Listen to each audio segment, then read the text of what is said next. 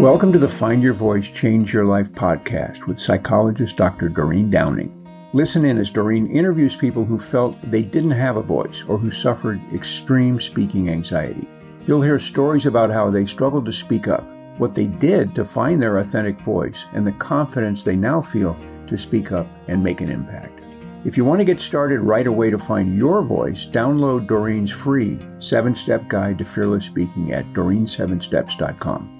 And now, here is Doreen. Hi, I'm Dr. Doreen Downing, and I'm host of the Find Your Voice, Change Your Life podcast.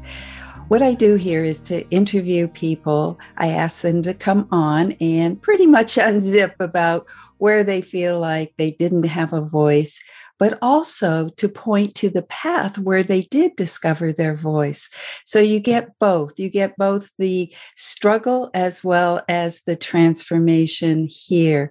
Today, I have a guest that I've invited, and Peter, you are somebody who is a public speaker, so this is going to be fun. And if you started out with a situation and a struggle, and then are now a public speaker, you've come a long way. So let me first introduce you, what you gave me. All right.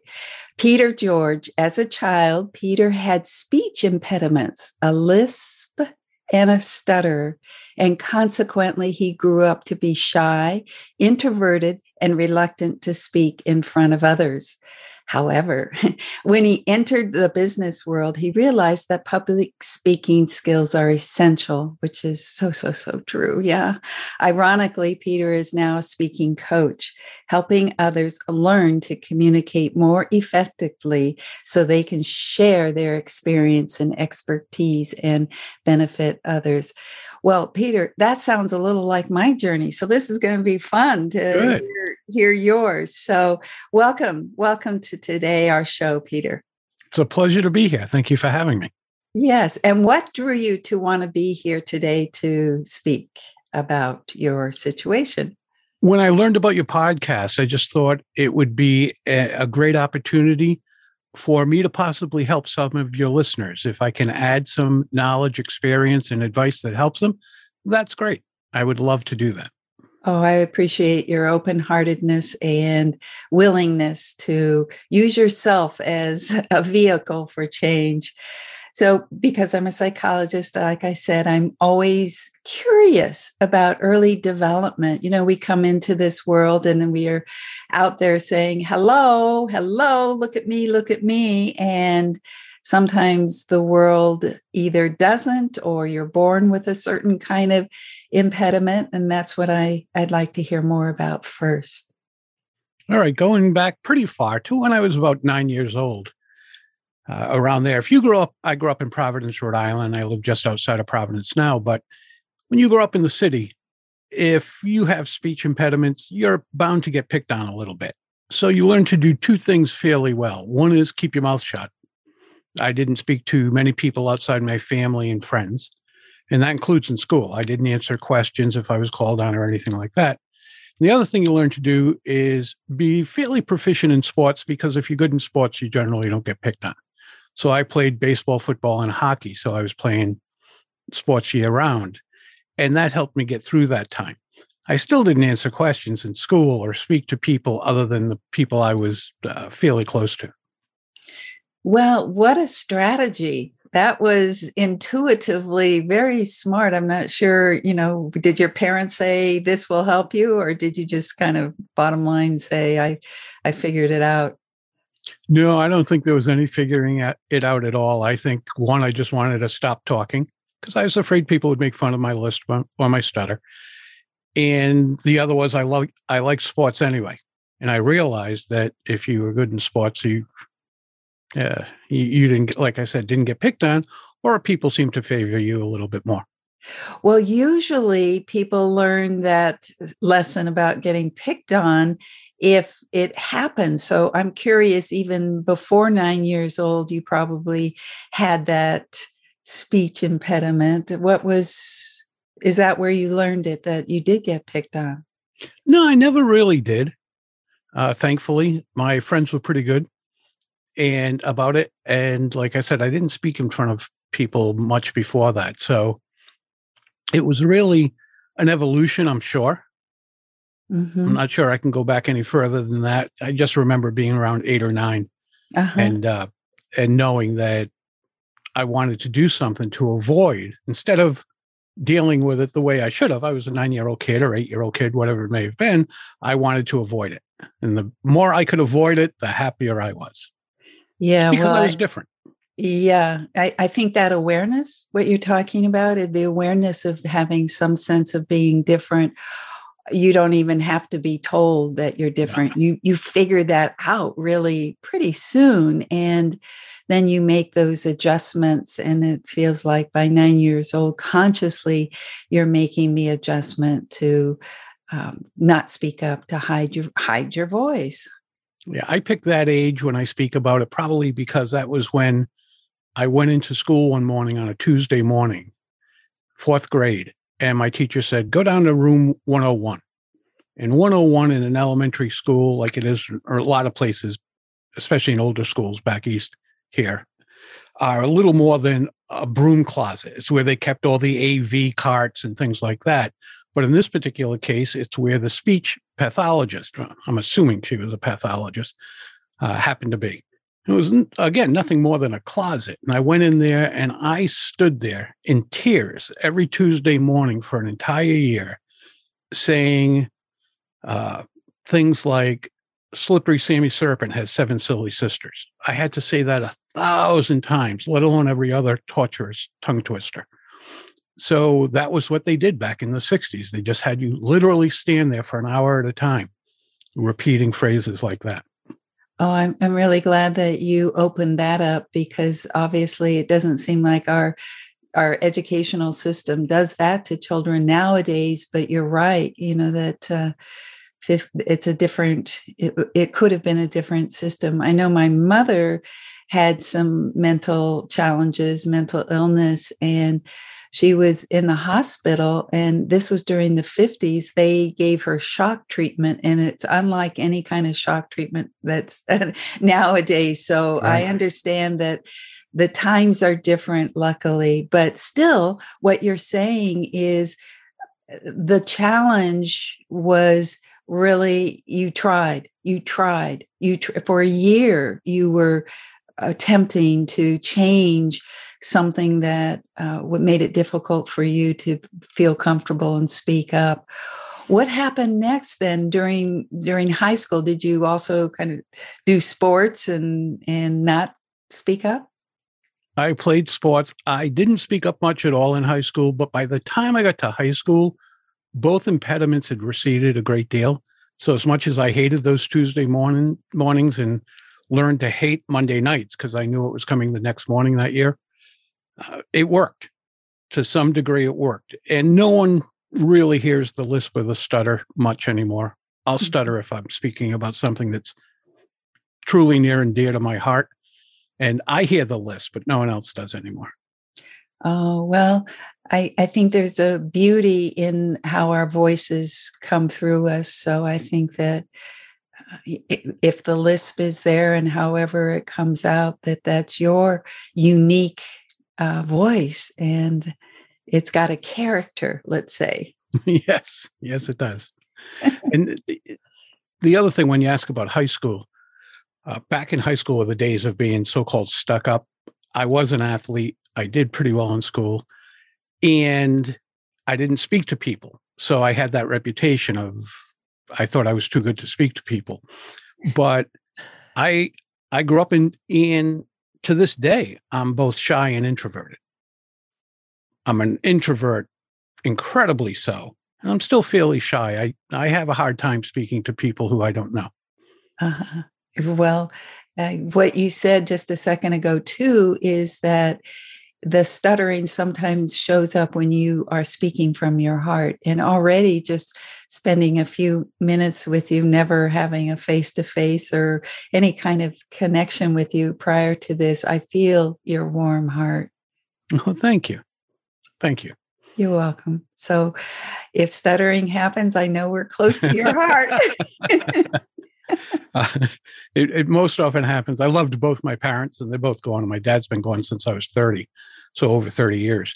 And if I talk about my dad in certain ways, I'll stutter all the way through it.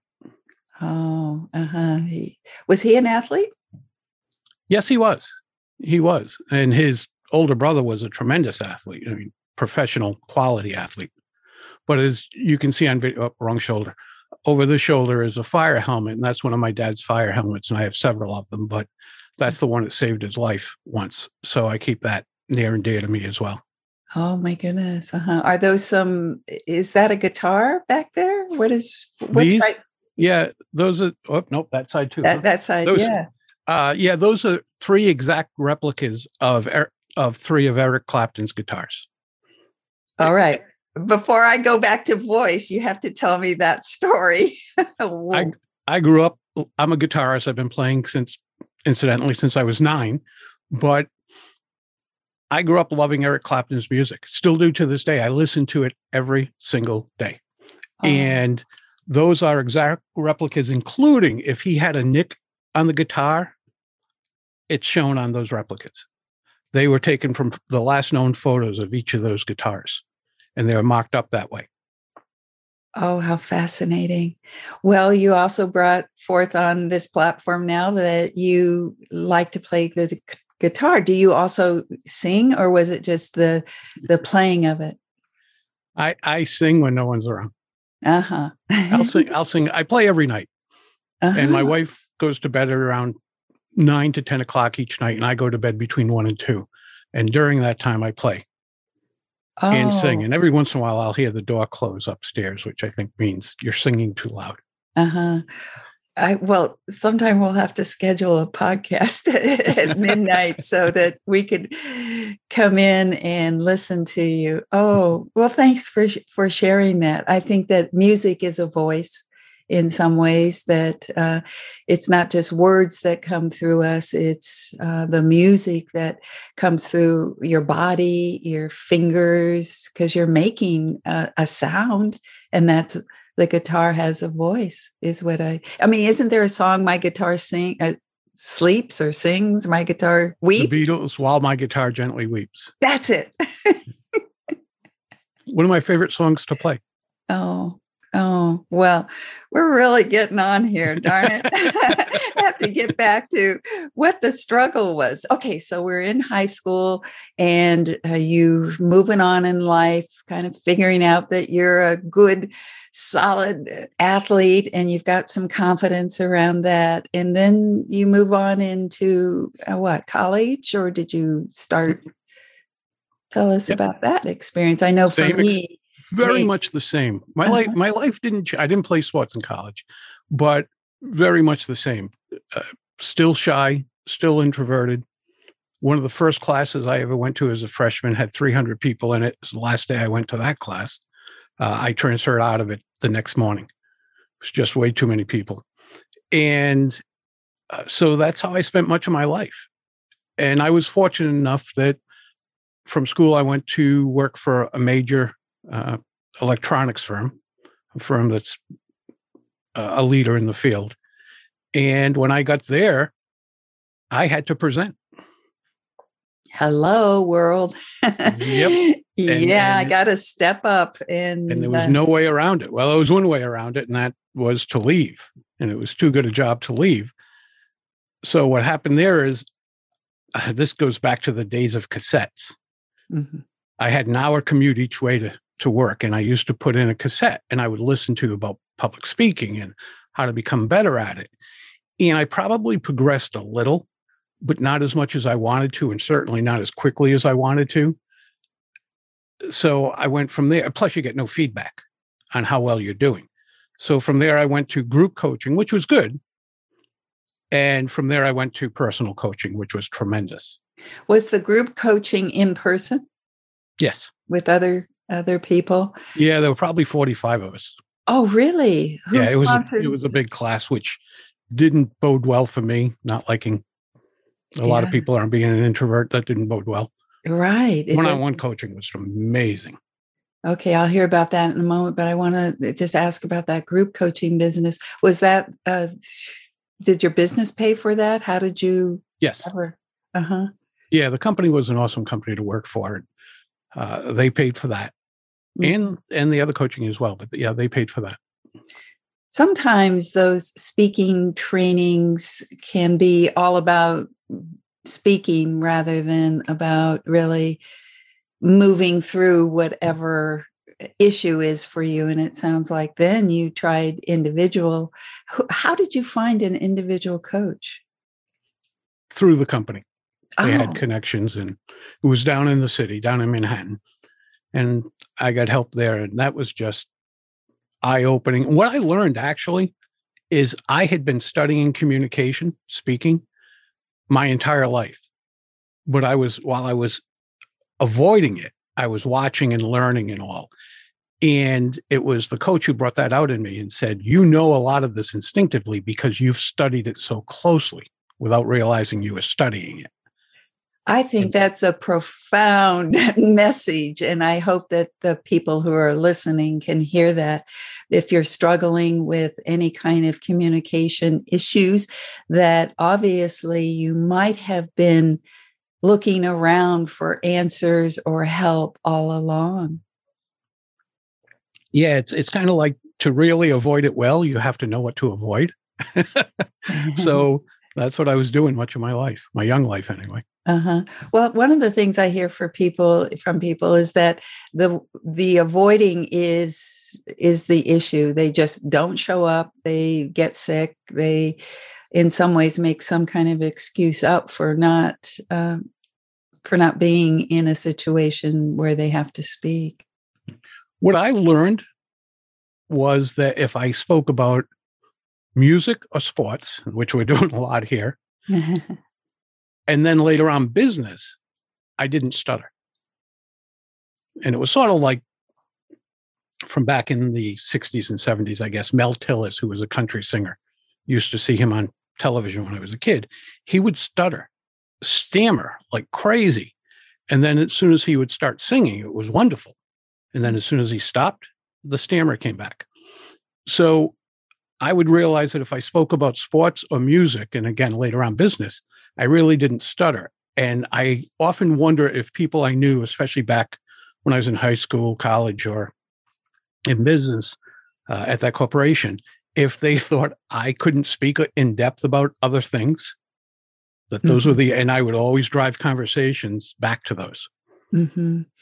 Well, I'm really glad to hear, because I know that a lot of people don't have that kind of arena where they feel like they can be comfortable and confident speaking without that impediment. So, yes, you say business, you said music and sports and business. So how was it that business became a place where you could speak confidently? I loved business. I still do. I love the whole idea of business. I love how it works. I love, I think it's right up your alley. Business is just psychology. Oh, I think it's just psychology. I actually wanted to go to school to be a psychologist, and it didn't take me long to go, yeah, you're not going to be good at that. So I went into marketing, which is the psychology of commerce. And I really, really enjoy business. The way some people geek out, if you will, on politics, I do that in business. And I love to watch corporate business. I love how small business works. And it's just something that I got so immersed in that it just came fluently to me. So that was pretty good. I like that word fluently. And it feels like for you, and maybe this is a message to listeners, find your passion, and that's where fluency might exist. Yeah, I would agree with that. Uh-huh. And speaking about public speaking, what most of us do is we put the onus on ourselves. What if I screw up? What if they don't like me? What if I make a mistake? What if I forget what I'm going to say? That's an awful lot of weight to carry. Why would you do that to yourself? When we can just shift the focus a little bit and put it on the listener and how you're going to serve them, how they're going to benefit from your words, and how you're going to communicate those words to them, that's a much better way to look at it. As far as I'm concerned, is what I teach my clients. Take that weight off your shoulders and think about the others benefiting. Well, I remember when we first started today and introducing you, and you were gracious and said that's what you were here for, is to serve people, the listeners, and add whatever you could to their learning. So you walk your talk, sir. I hope so. I'm actually writing a book, and I'm getting closer to being done with it. And it's called Public Speaking, because I want that in the title. But the real title is, it's all about the audience. It's not about us. It's always about the audience. So just keep that in mind for your listeners. Just keep in mind that you're there to serve them. And what better honor in the world than to serve others?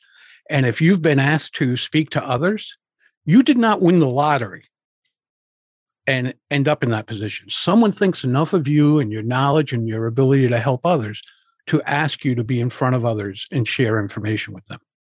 And that's a pretty cool thing. Mm-hmm. So we're moving into you finding the voice of a speaking coach somewhere along the line. How did that happen?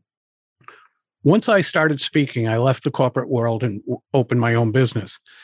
And I learned that the more people I could get in front of and speak in a way that would serve them, so they were finding benefit of it in it, the more business I did. And that was a pretty cool thing. And then some big corporations asked me to speak at their events and the like. And it just kind of evolved.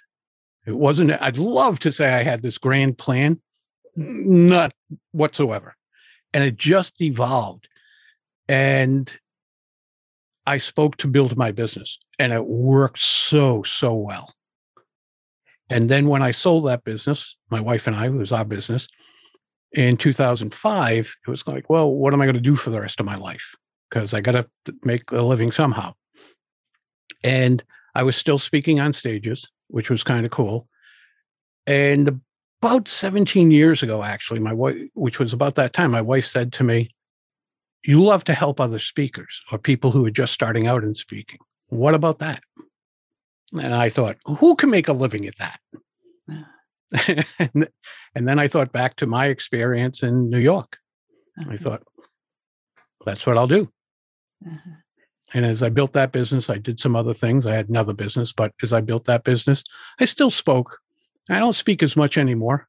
I'm getting too old to to do that. And this current state of being in COVID isn't helping that a great deal, which is fine with me. But man, I just love to help people. And the reason I love to help them with this is because for many people, it's a fear or something they've never been taught to do. And I'm a firm believer that confidence comes from competence. And as you become more competent in public speaking, you'll become more confident about it. But not to the end of just public speaking. I truly believe that if I can help someone accomplish their goals, then maybe that'll also help them accomplish their dreams.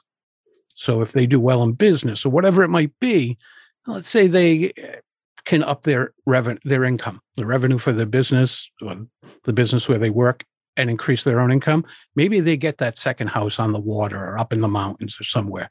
Maybe they send their children to better schools, whatever it might be. So I really think that if I can help with goals, I can help with dreams. And I might never live long enough to see them, especially for my young clients who are in their late 20s.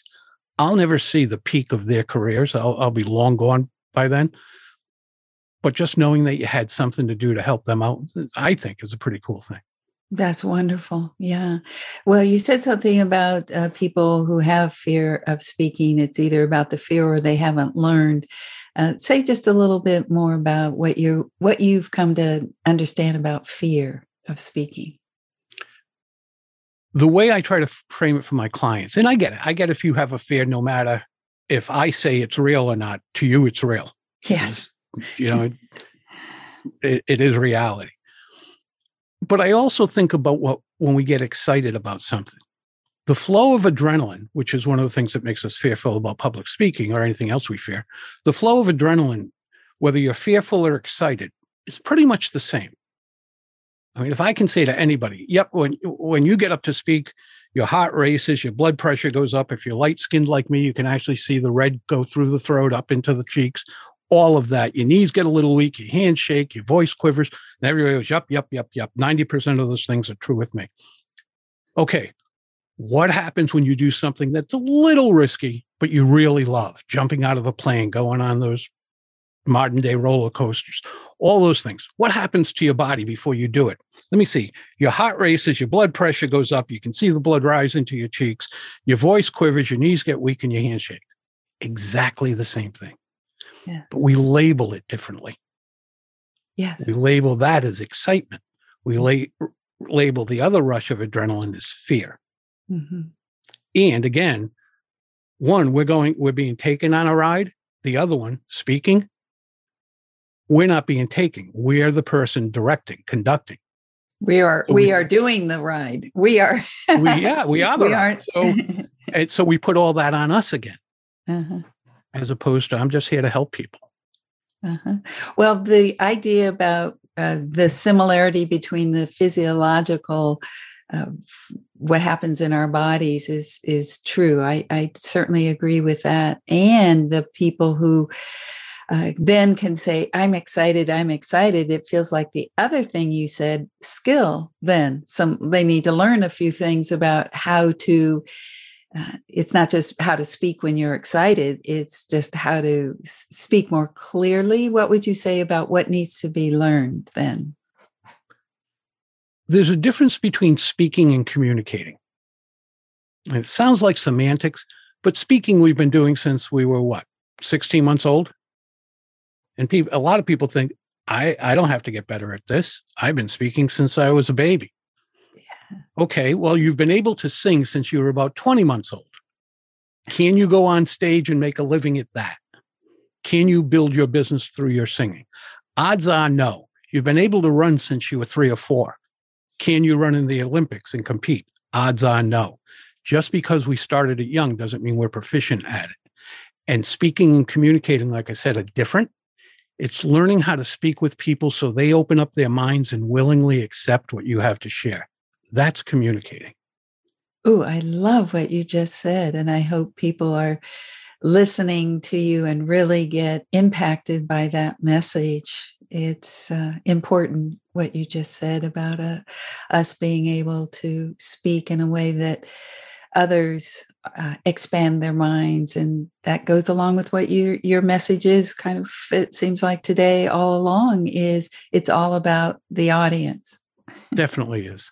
And you could say it's all about the listener, because a lot of times fear of speaking or communicating isn't just about being on a stage or being in front of a group. It's oftentimes speaking to one person and doing that in a way that is effective and more about the other person. Yeah, I agree with that. We often think public speaking is speaking to 10, 20, 100 or 1,000 people. It's one person across a desk, 10 people in a conference room, your significant other across the kitchen table. It's any of those. It's speaking to your children and your parents or relatives. Any of those is public speaking. And how you communicate with another mind has a lot to do with it. It's learning to do that. And the other aspect I work with my clients on is not just the conscious act of speaking or listening. It's the unconscious act. All those little things, the body language, the facial expressions, all the little things that go along with communicating that often aren't taught. If we're going to talk about speaking, we're going to say, speak at this rate, use intonation, pause, all these different things.